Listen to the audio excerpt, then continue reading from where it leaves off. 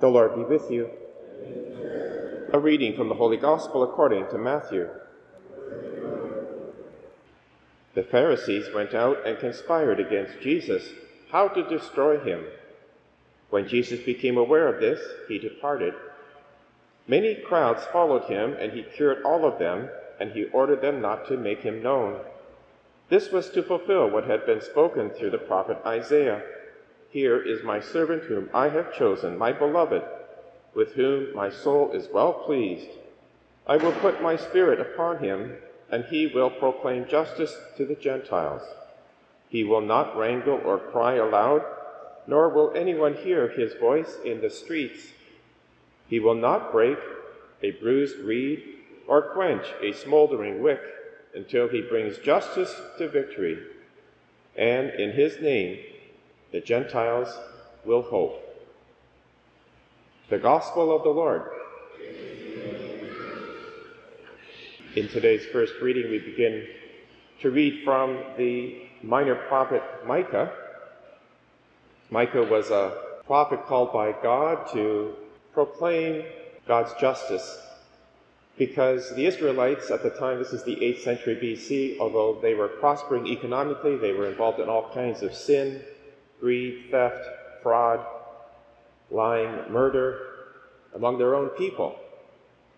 God continually warned his people, the north and the south, both through Micah and his contemporary Isaiah, that they had to turn back and live a righteous life. If they didn't, their enemies would come in and conquer them.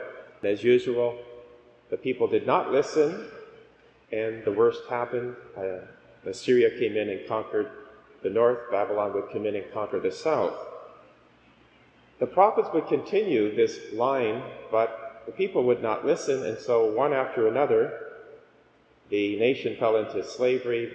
Greeks under Antiochus Epiphanes IV, then under the Romans. And here they are at the beginning of the New Testament. In today's first reading, the sins are depicted. Alas, for those who devise wickedness and evil deeds on their beds. When the morning dawns, they perform it because it is in their power.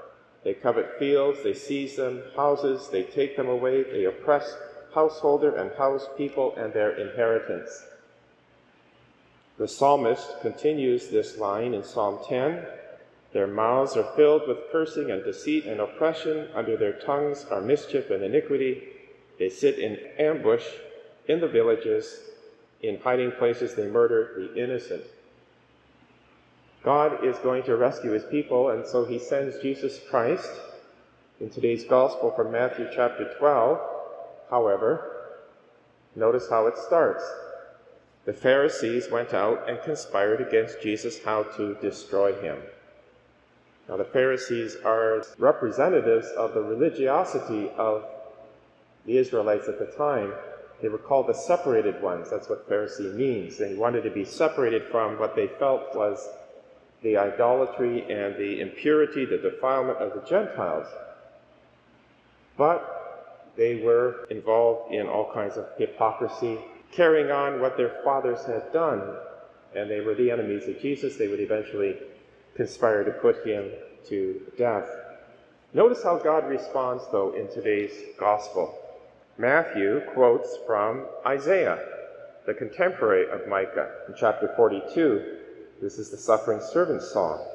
Here is my servant whom I have chosen, my beloved, with whom my soul is well pleased. That same passage from Isaiah, God the Father evokes when Jesus is baptized. He goes on to say, I will put my spirit upon him, and he will proclaim justice to the Gentiles. He will not wrangle or cry aloud, nor will anyone hear his voice in the streets. He will not break a bruised reed or quench a smoldering wick until he brings justice and victory, and in his name the Gentiles will hope. We are baptized into Christ, and the very passage from Isaiah chapter 42 applies to us. Here is my servant whom I have chosen, my beloved, with whom my soul is well pleased. I will put my spirit upon him. So now we're called to be the church, to bring the good news of salvation to the whole world, Gentile, Jew, everyone. How do we do that? With God's help. May we live out our baptism.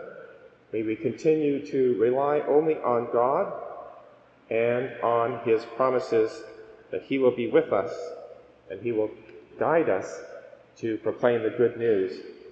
And then to live it out with our acts so that we're not like the Pharisees where we have this dualism, this hypocrisy, but we really do practice what we preach. That's the good news.